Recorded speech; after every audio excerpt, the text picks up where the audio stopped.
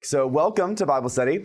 We are doing Revelation chapter 9 today, and this is a good one. I feel like I say that every week, but that's okay. Chapter 9 is really interesting and I think super applicable to what it is that we do today, like how we are living. This is one of those where it really does connect deeply to what we're doing in our lives right now. And so I'm really excited to be able to bring this to you. Before we start, a little bit of housekeeping. For those of you who are joining us for the first time, I want you to know that we've got an email list going, and this email list helps remind us of our schedule. So do join that list, and you can do so by visiting our website, stmichael.org/RBS, which is Rector's Bible Study. stmichael.org/RBS. You can sign up for the newsletter there by emailing Meredith. You can also get a bookmark of our schedule. So the spring schedule is set. We missed one Wednesday for spring break, but otherwise we're here every Wednesday all the way through the very early May so that we can go finish the entire book of Revelation. You can go to the stmichael.org/RBS page as well, and you can listen to previous lessons. And good news, we are actually going to begin to formally podcast the audio recordings of all of these teachings, which effectively means in the past you've been able to listen to the audio via SoundCloud. SoundCloud, although great and useful, is not quite as universally accessible as a true podcast. And so now we're going to truly podcast.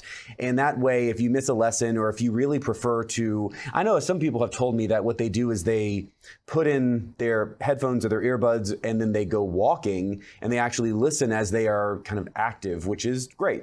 And that would be easy to do, especially once this is a proper podcast. So we are ready to go. We're going to open with a prayer and then we'll jump in.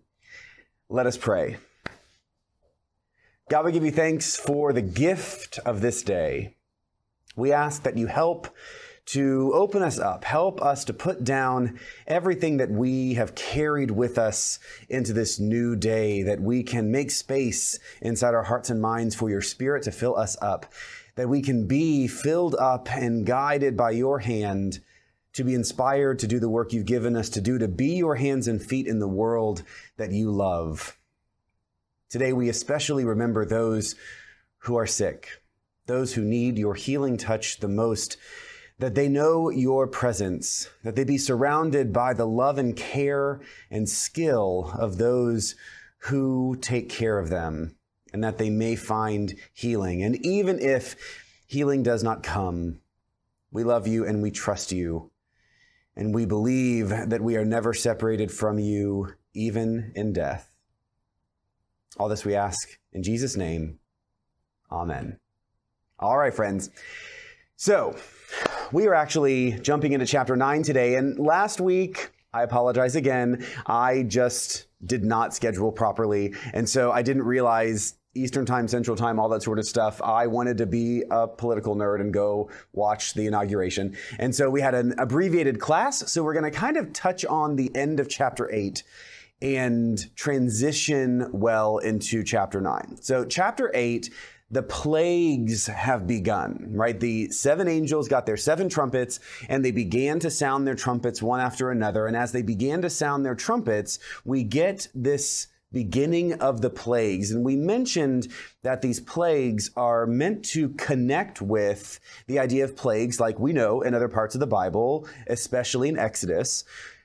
The plagues worked in Exodus to free people. And so very similarly, the plagues here in Revelation are working to free people, free the people who are stuck, free the people who have chosen not to repent, free the people who are really anchored in a way of life that is disconnected from God.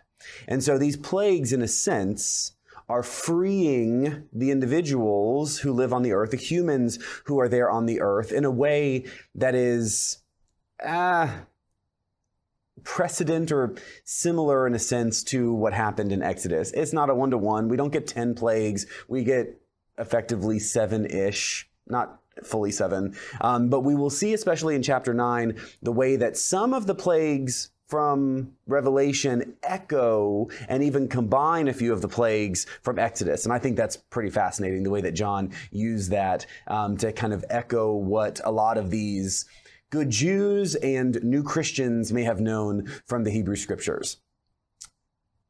Chapter 8 ends with the sounding of the fourth trumpet as those plagues begin, fire being cast on the earth. We had that big incense, that censer, and those coals were cast on the earth, and we had earthquakes and thunder and all that good stuff. Now we get into chapter 9, and we get the fifth angel blowing the trumpet. And so we're going to jump in to verse 1. I do want to note that we had some excellent questions, excellent comments and thoughts and emails, messages over this last week, both from chapters 8 and also anticipating chapters 9.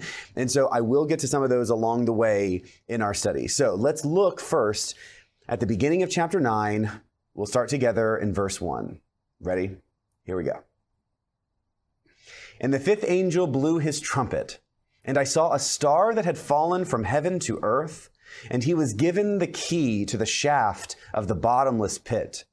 He opened the shaft of the bottomless pit, and from the shaft rose smoke, like the smoke of a great furnace, and the sun and the air were darkened with the smoke from the shaft. Now, as we begin this chapter, the fifth of those 7 trumpets sound, and like the third trumpet, this fifth trumpet signals a falling star. That falling star really gives us a signal of something horrible.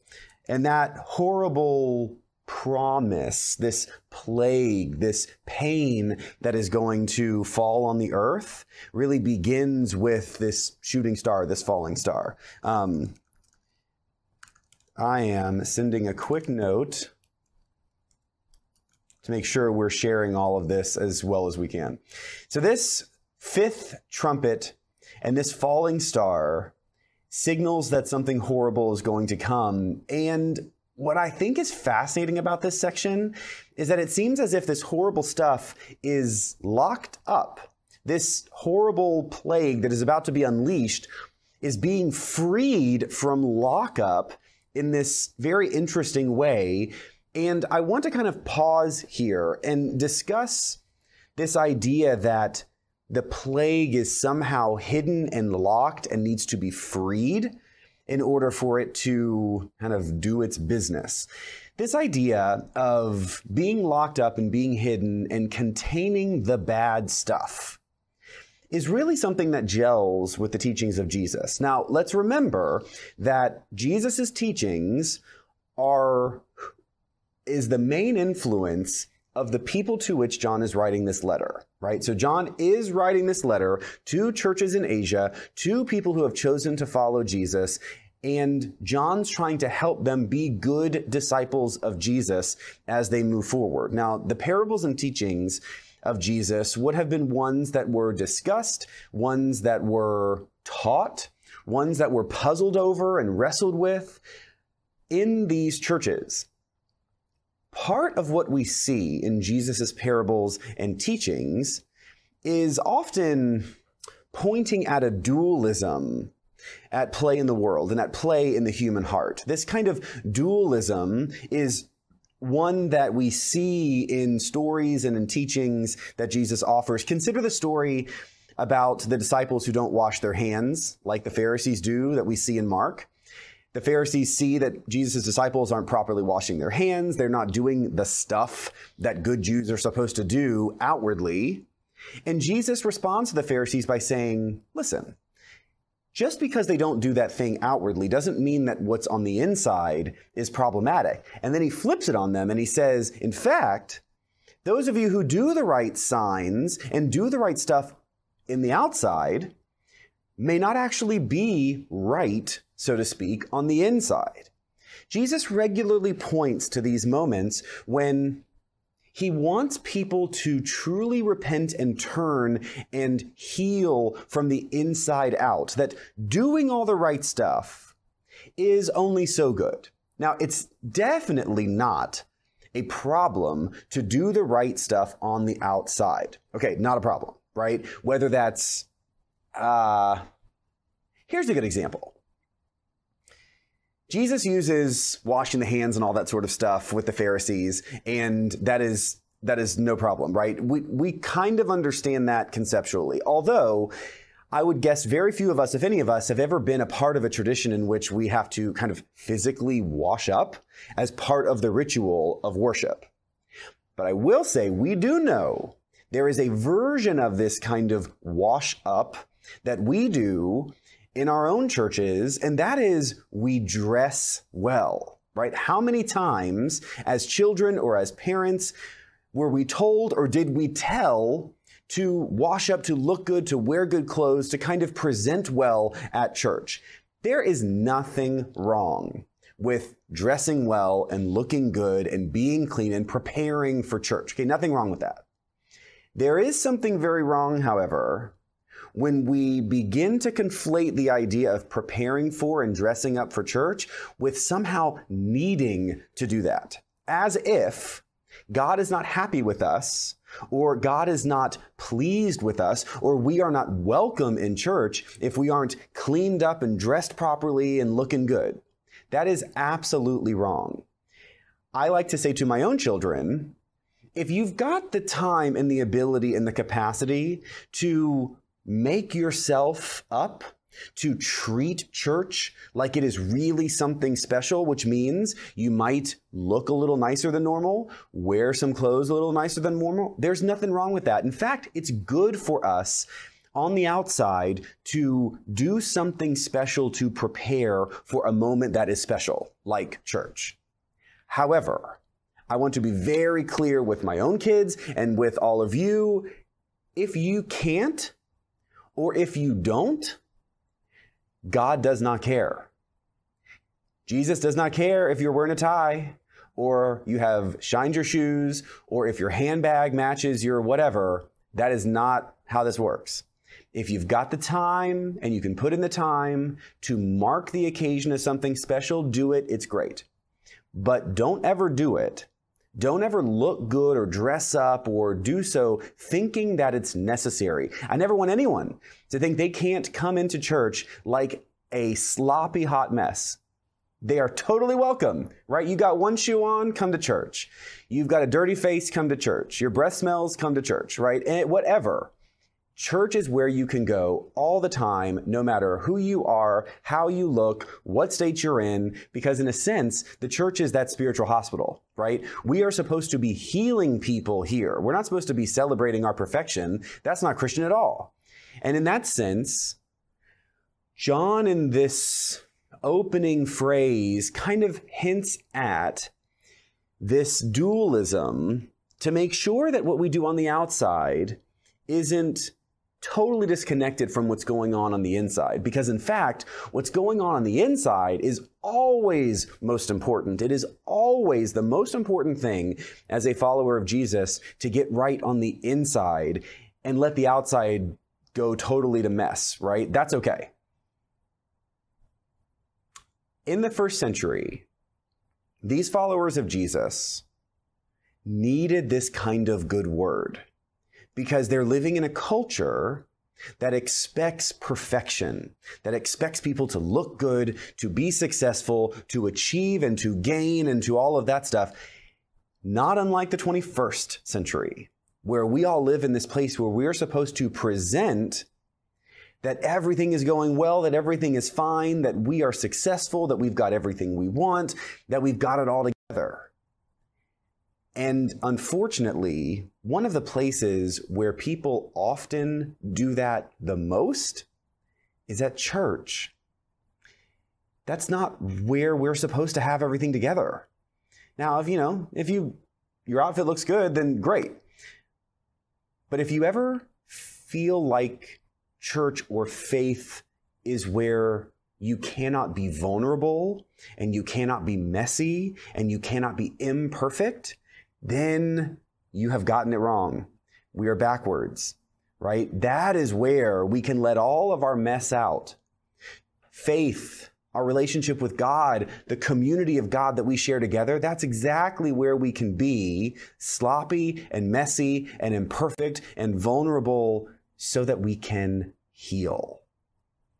That idea undergirds chapter 9 in a very significant way.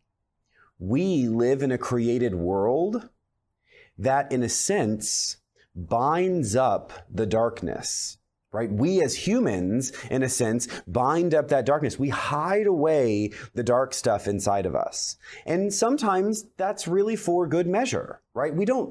If we might be a little too mean, then maybe we try actually not to be so mean. We try to kind of hide that meanness. We try to resolve those imperfections, and striving for that is no problem.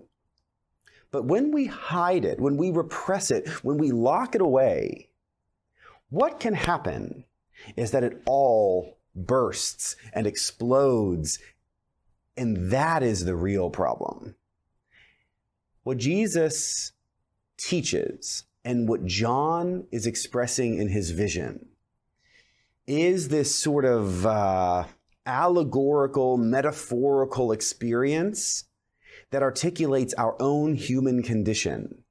And here, as this fifth trumpet sounds and the star falls, what we're going to see in this bottomless pit is that the darkness is unleashed. The darkness pops and begins to spread over everything that may or may not have had a little goodness in it. Just like our own souls can hide and lock up that darkness, and by doing so, we repress it and we confine it, and it can explode in ways that are not good. Let's continue looking at verses 3 through 6. Ready? Then from the smoke came locusts on the earth, and they were given authority like the authority of scorpions of the earth. They were told not to damage the grass of the earth or any green growth or any tree, but only those people who do not have the seal of God on their foreheads. They were allowed to torture them for 5 months, but not to kill them. And their torture was like the torture of a scorpion when it stings someone. And in those days, people will seek death, but will not find it. They will long to die, but death will flee from them. Oh my goodness. We'll stop there. Whew. Okay, so this plague, we'll start with the technical stuff, right? This plague is reminiscent of something that we saw in Egypt.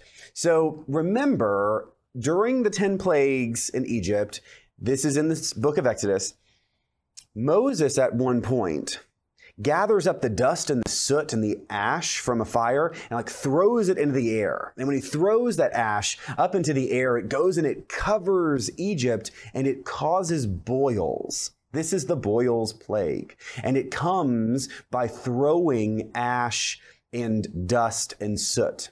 Now imagine if you were to take fine ash and just toss it into the air. It is very reminiscent of smoke, right? It kind of floats and hovers a bit in the air. It turns things misty and dark and unclear. And like that, we see that these locusts come out of the smoke in the way that the boils came out of the ash. Now, obviously, the boils came from the ash, but we know that one of the other plagues in Egypt was the plague of locusts.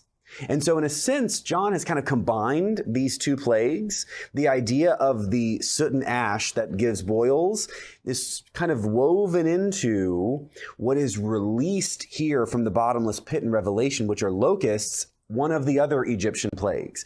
And so together we get this combined plague. It's like locusts 2.0, because these locusts are stronger and more destructive than the locusts that we saw back in Egypt. These bugs, as it were, are not to act like normal locusts, right? So a normal locust swarm would go and kill all the vegetation, kill all of the plants, and that's actually the pain of the plague. Instead, these locusts are meant to torture people. They are to torture the people who do not have the seal of God. Now, remember a few chapters ago, we got this moment where God's faithful people were sealed. And we talked about how seals in Scripture are often used as a sign of protection, right? Think back at the very beginning in Genesis when Cain was sealed in order to be protected after he had killed Abel but was sent out of the garden, right? Seals are meant to protect people. And so now on the earth, there is a group of people, God's faithful people, who are sealed. They will not experience the torture and the pain of these locusts. As if the torture and the pain wasn't bad enough, this torture will last for 5 months, and the people have no escape, no respite. They can't even die. I mean, how horrible is this, right? These locusts go and they start bugging everybody and stinging everybody, and it's painful and it's horrible. And the implication here seems to be like people would rather die than suffer these locusts. They will look for death and they will not find it. They may even try to die and they will not be able to, because the idea here is this horrible torture. Horrible. These locusts are described in more detail than any other creature in all of the book of Revelation. So they are a certain kind of important. So let's look at verses 7 through 11 and see how these locusts are described. Here we go. In appearance, the locusts were like horses equipped for battle. On their heads were what looked like crowns of gold. Their faces were like human faces, their hair like women's hair, and their teeth like lions' teeth. They had scales like iron breastplates, and the noise of their wings was like the noise of many chariots with horses rushing into battle. They have tails like scorpions with stingers, and in their tails is their power to harm people for 5 months. They have as king over them the angel of the bottomless pit. His name in Hebrew is Abaddon, and in Greek he is called Apollyon. So we'll pause there. These locusts are horrible. They are described with armor and with all of these weird things and the teeth and all of that stuff, and it's just terrible. And in their stinger comes the capacity to hurt people for 5 months, to torture them for 5 months. Now, these locusts are, in a sense, brilliant fighting machines, right? They're sort of these perfect, damaging, destructive vehicles. Throughout time, right? So this has been 2,000 years since this book was written. Throughout time, these locusts have been used to help identify when Revelation is coming true. And we'll note that I've said this many times, Revelation is not to be predictive. Revelation is meant to reveal a deeper truth. So this kind of idea of predictive, like we can look for signs and then we know Revelation is happening now and so the end of times is near, people have done that for a couple thousand years. Revelation, read that way, is too shallow. Revelation is so much better than that. There's so much better in Revelation than just using it as if it were predictive. Instead, Revelation can be a dramatic story that actually gets in touch with our own condition. If we go deeper in passages like this, we have the opportunity to be self-reflective. We have the opportunity to read Revelation in a way that invites us to wonder, what is exactly buried and hidden deep inside our own hearts, deep inside our own souls that, if unlocked and unleashed, could be really destructive. If we go deeper in a moment like this, and we don't get wrapped up in the description of the locusts, in the idea that perhaps at some point we might see things that are kind of reminiscent of these locusts, and then we know Revelation's happening and we're looking for the end of times, and then maybe, no. If we put all that down and we say that stays at a relatively shallow level, and instead, this idea of unleashing and unlocking the darkness is actually something we can apply to ourselves. What is that darkness in us? What is that darkness in our culture, in our society, in our world that we lock away? We ignore it. We act like it's not there. We like to talk like it's not there. We seem to function as if we want to ignore its truth, its reality, and instead ignoring it means that it only gains power. Remember in the past, we have discussed God's saving experiment. God is here on this rescue mission of salvation for all of us. And part of that salvation is a genuine, true, deep healing. If we think about the way that our bodies heal, it gets worse before it gets better. If we think about the way our bodies heal, we have to actually purge and get rid of the stuff that makes us sick, of the stuff that is damaging us, in order to properly heal. In a sense, what has happened here is that that angel has gone down into that bottomless pit, unleashed the infection at the center of creation. And in doing so, even though it will get bad, begun to purge what makes the creation sick. Just like that, we, as created, loving children of God, have those pits of darkness in us. We've got all that stuff that we politely repress and try to ignore and try to live beyond. And instead of actually dealing with what makes us sick, instead of purging it, letting it come out into the light, exposing it for what it is in order to heal, we lock it up in the bottomless pits.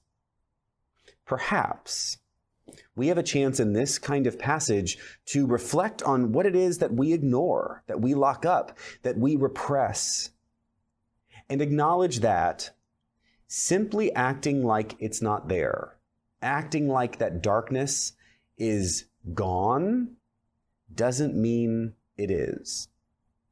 Rather, can we purge this, bring the darkness out into the light, even if it hurts? Can we do so in order to actually repent and heal and move toward God? I think the answer is yes. Verse 12 says, "The first woe has passed. There are still 2 woes to come." Ominous, right? All right, so we are going to take a break. That's the end of the first section. Oh, you know what I did in the confusion of the whole technology not working and all that stuff? I forgot to tell you. Today's lesson is divided into 2 sections. The first section is the locust attack. That's what we just did. And the second section is the fiery cavalry. We're going to pause here before we get into the second part of chapter 9 so that I can remind you all that I love questions, I love comments. I hope you will make them. In addition to the questions and comments, I want you to say hi to each other. If you're on one of the social media platforms, YouTube, Facebook, and the others, then say hello. Make a comment, tell us you're here, check in with one another. Man, you know what? I hope that we are moving toward a time when we can at least begin to come back together in person. Maybe not exactly the way that we were, but in some form or fashion. Wouldn't that be nice? I'm also going to look at these questions and see if we might address a few in this little interim period. All right. So last week we got a few questions that I think are pretty good. We just discussed the darkness in our world, in the creation, both corporately and individually. We got one really great question last week around forgiveness. The question comes from a general sense of frustration, anger at the state of the world, and this significant sense or feeling of anger toward others, people who do hurtful things.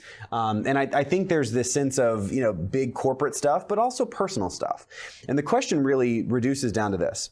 How do we approach loving and forgiving people who have done harmful and violent things when some of us are really angry, and in particular, with those who do those things and have no regret or remorse?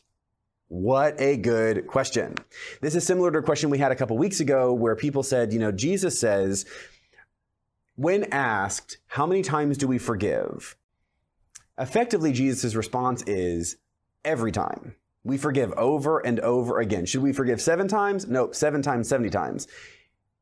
Jesus lives a life in which forgiveness is the priority.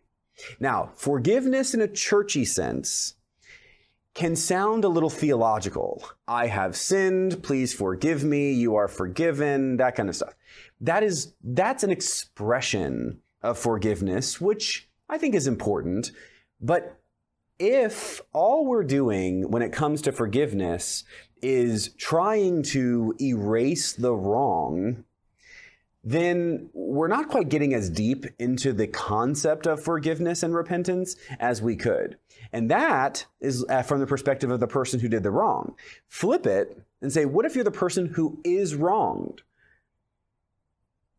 We have examples through time of people who have been wronged experiencing and offering forgiveness, whether or not the person who wronged them is remorseful or regretful or repentant.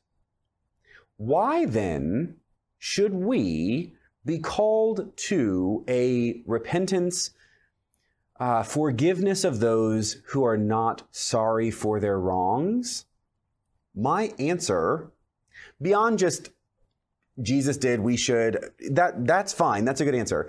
But I think in a more human sense, forgiveness is not really ever because the other person deserves or wants forgiveness.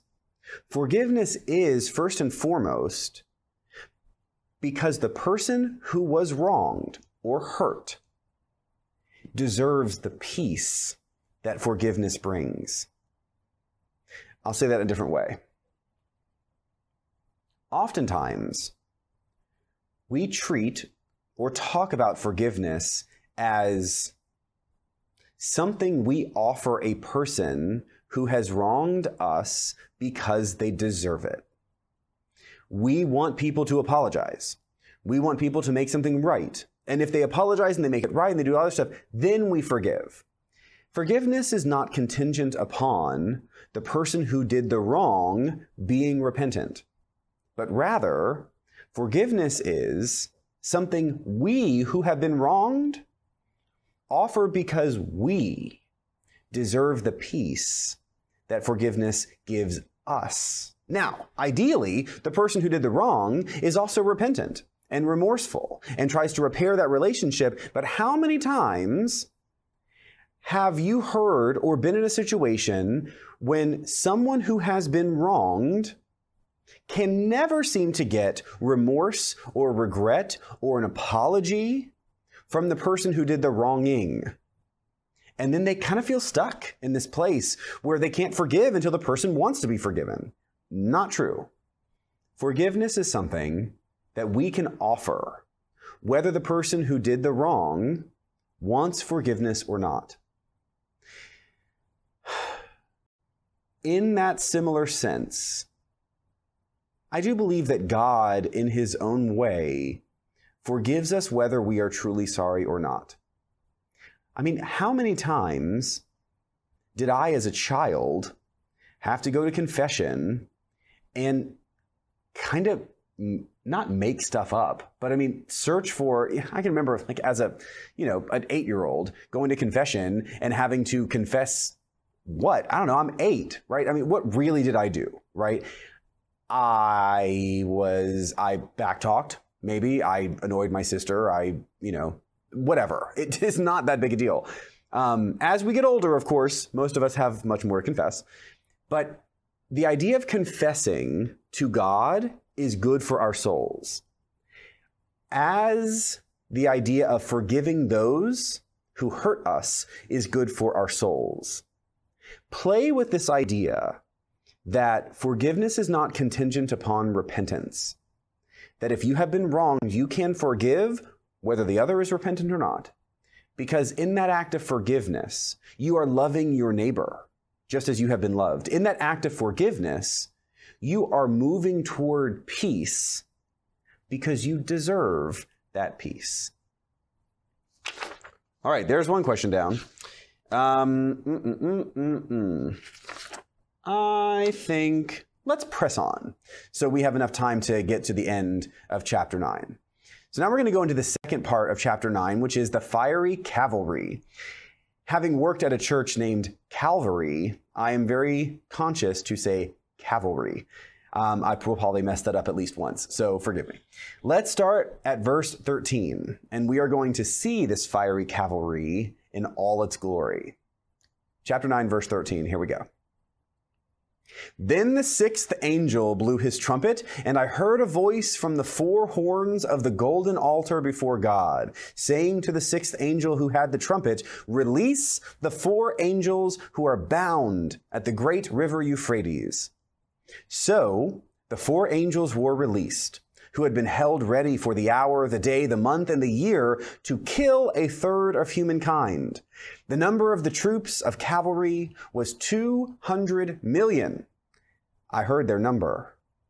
And this was how I saw the horses in my vision. The riders wore breastplates, the color of fire and of sapphire and of sulfur. The heads of the horses were like lions' heads, and fire and smoke and sulfur came out of their mouths. By these three plagues, a third of humankind was killed by the fire and smoke and sulfur coming out of their mouths. For the power of the horses is in their mouths and in their tails. Their tails are like serpents having heads, and with them they inflict harm. Oh my. We'll pause there. Following this 5-month torture from these locusts comes a fiery cavalry across the Euphrates River. Now, the locust that tortured the people of God after the fifth trumpet plays at a particular kind of fear, right? If we put ourselves in the place of the people who were attacked by the locusts, there is a certain kind of localized fear, right? The locusts tap into our loss of control in a personal sense, right? We are still in our homes being attacked by locusts. We might still be going to work being attacked by locusts. We might still be eating at our dinner table being attacked by locusts, but we still have some sense of who we are and where we are. That ground of being is still there, even though the pain of the locusts is controlling us in that personal sense. No matter how painful or damaging those locusts were, people still had that anchor of their own identity. But with this sixth trumpet, a deeper, more fundamental fear is unleashed. See, those without God's seal may not only lose their lives, but their entire social structure. This cavalry comes pouring over the Euphrates River, 200 million, to almost like the locusts, just wash over everybody, killing a third of the people, completely upending the entire cultural, social order of the world. Their very corporate identity is at stake here, being threatened to be lost forever. Now, think about the way fear plays into our own lives today. I want you to kind of participate with me in a little bit. Think about the way that fear is experienced by us in our day-to-day lives. If I were to ask you, what keeps you up at night? Right? Think about it. What fear keeps you up at night, wakes you up in the morning, plays in your mind during the day? My guess is that for most of us, and perhaps even all of us watching today, the fear we feel day to day are the kinds of fears that are personal and small. Now, by no means do I mean small in a condescending way. I mean small in the sense of impact. For most of us, the fears that worry us day to day are fears that have to do with our own security or the security of our immediate loved ones, right? Our spouse, our children, our parents, our good friends. And we may experience that kind of fear as a loss of security, as a loss or risk of health or mortality. That kind of security, health, mortality of us or our loved ones is small in the sense that it's not a lot of people, right? It's a tight circle. That's the kind of fear that tends to play with us most of the time. But if I ask you a slightly different question, when you consider the use of fear as a corporate motivator, think about the way that the news tries to scare us in a corporate sense. What fears are they playing on? The answer is that global fear, right? Not that local fear of me, my loved ones, my family, my good friends, right? We're talking about the fear of a global nature. And this has been true throughout all of human history. To motivate a huge number of people, oftentimes leaders use fear because it gets at us in our fundamental human condition. Let's just look back at the 20th century, right? We were unified multiple times here in this country around global fears, right? In the early part of the 20th century, we were unified around this fear of fascism, right? Coming out of World War I into World War II, this idea that Germany and the fascist ways that it represented would somehow overcome and destroy our entire culture, our way of being. Then, in the late 20th century, we were unified in our fear of communism, right? This Cold War idea that we have no idea what's going on behind the Iron Curtain. It could be anything. It could be 200 million cavalry ready to pour out over us at any moment. And so we lived in this sense of anxiety and fear in that global sense that what was over there and unseen could undo our entire social order. Then, of course, in the early part of the 21st century, we had this sense of unity, kind of unity, a fear of what was at the time termed the axis of evil, right? This general euphemism for terrorism that is over there, often in the Middle East, often Arabs, that was not hard to kind of then bleed out into a misunderstanding and a misidentification of all Muslims as being scary, right? We too often experience a unified fear that is global. And because that is just human, it's who we are, leaders who do not wish the best can actually use that fear to create in our social order a sense that we have to be afraid of what we do not know, have to be afraid of what we cannot see. This is problematic for us. And just like in the 21st century, this was happening in the first century. Let's put ourselves in the first century where Revelation was being written. The great fear in the Roman Empire was from the unknown areas, right? North of the Roman Empire in Northern Europe, those Germanics people who will ultimately actually come down and sack Rome in the 5th century, or from the northeast and east, which is effectively kind of like Central Asia. Think about specifically the Israelite people. If we go back, remember back in Daniel, earlier this school year, the real threat after the people leave Egypt is from the northeast and the east. Across the Euphrates was Persia. And in the Israelite identity, from the Euphrates came this scary group of people that overtook them, overwhelmed them, took them into exile. And even after being returned from exile, there is this sense that from the north, northeast, east area, Central Asia, could come a band of people, this horrible people that could not just annoy you, hurt you, kill you, but worse than even dying is the total loss of identity of your entire culture, your political system, your people's identity. Here in Revelation, when John has this vision of the angels locked at the river Euphrates, being freed, and then charging to the west with 200 million fiery cavalry. What John is playing at in this vision is that deep, deep global fear that what we don't know could ultimately hurt us beyond any of our imagining.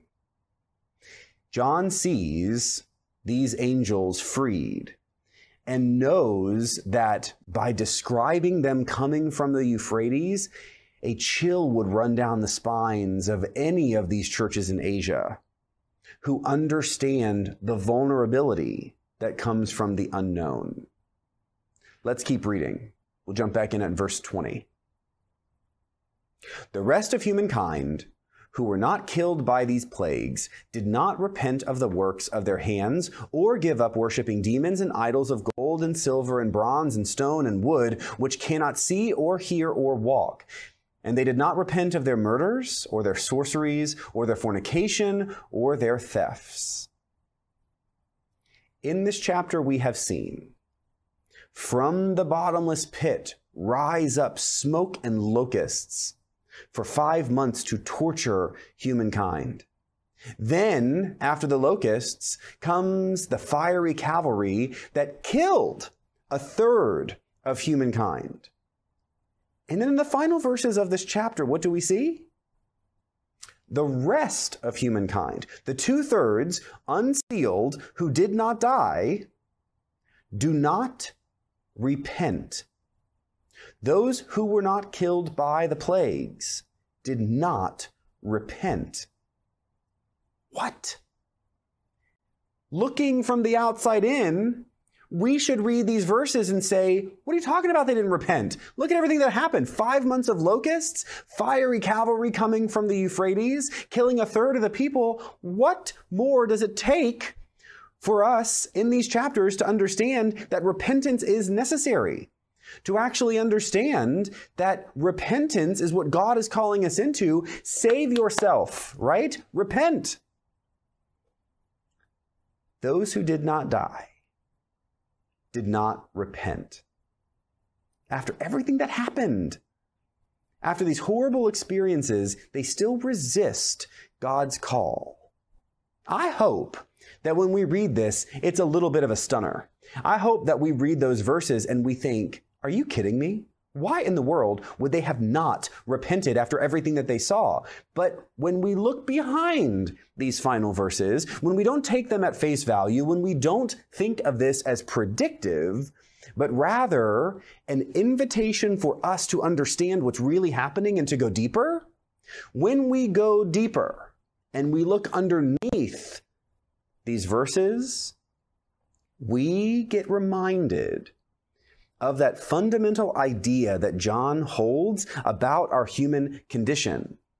For John, like the Jewish people and those early Christ followers in the first century, there's an understanding that the basic humanity, our basic humanity, rests on the idea that our human evil emerges from a lack of connection to God. That we, when we act in bad, hurtful, evil ways, those actions are born out of a disconnection from God. Now, here in this verse, John says they continue their idolatry. And John lists the idolatry in a material way. But make no mistake, the real heart and theology of this passage has nothing to do with physical statues. John is not really indicating that these people just simply prayed to little statues. No, no, no. John is really getting at they prayed, they centered their lives, they anchored their lives, they rooted their entire identity on stuff that was not God. Does that make sense? God has called us to repent and turn. And that repentance and that turn is meant to focus us on God, to root us on God, to send us toward God. When we do not, we find that we are connected to and in love with and infatuated by the stuff that is not of God. Now, this thread runs all the way through Revelation. The fundamental idea here is that God should be the center, the core of our life, the ground of our being, our real spiritual starting point. When John writes of repentance and says that the people who are still there, the unsealed who did not die, do not repent, John is speaking of and interested in our repentance. John is not talking about repenting of small, dumb mistakes, right? We can often get a little sidetracked by thinking, we said the wrong thing to that person, or, oh, maybe we hurt their feelings, or, oh, we didn't do that one thing we should have done. And then we worry that that's the real stuff we need to repent. No. That's fine. Go apologize, make amends, repair relationships. Absolutely, that's important. But that is not the deepest way of being that repentance calls us into. Repentance calls us into a complete, total change of our lives, a complete and total change of who we are and how we root our entire identity. The repentance that John wants is a fundamental turning toward God, that everything we are and everything we do be focused, centered on God. That true repentance is a true change of our fundamental being. It's what those who remain alive after the plagues refuse to do. And unfortunately, it's what so many of us today refuse to do. We allow the world to pull at us. We allow the world to misguide us. We allow the world to define us. When, in truth, we are beautifully created by God. We are loved by God in all of our mess. And nothing we do and nothing that we have ever done can separate us from that divine identity.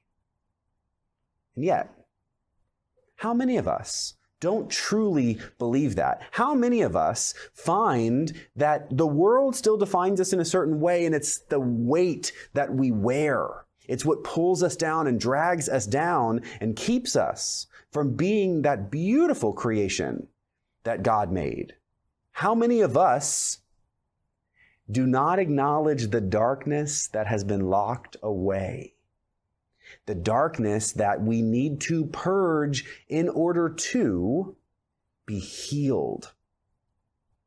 This is a critical, fundamental understanding of Revelation's message. This is why I want us all to be willing to put aside this idea that Revelation's predicting anything, and instead go much deeper. Don't stay at that shallow level, looking for signs of like, when is the apocalypse coming? Don't do that stuff. Instead, go deep beyond just this surface shallow understanding and challenge yourself, challenge your soul, challenge who you really are, so that everything we do turns toward and is focused on God. That every action we take, every relationship that we help to nurture is grounded in this way of being and understanding that we are beautiful, that we can be made whole, that we can heal with God. This is the promise of Revelation. This is the promise and the hope that John was communicating to his churches in Asia. And this is why Revelation is still so important to us today in the 21st century. We have a lot of work to do, and we cannot do that work alone. That's the power of our community. When we yoke together, when we live a life that is definitely believing in the power of community, then we really do begin to live as God hopes us to live. We get that strength and that healing and that vision and that hope that guides us and changes us for the better. All right, my friends. That's all I got for you today. Revelation chapter 9. It's good stuff. I'm glad that you were here, and I'm sorry about some of the tech problems. If you are watching this on demand because you missed it live, make your comments, ask your questions. Even if you're right here with us live right now, make your comments, ask your questions. I would love to receive those as we prepare for chapter 10 next week. And until then, may God bless you and keep you. I will see you soon. Be good to yourself. Be good to someone else too. Bye, everybody.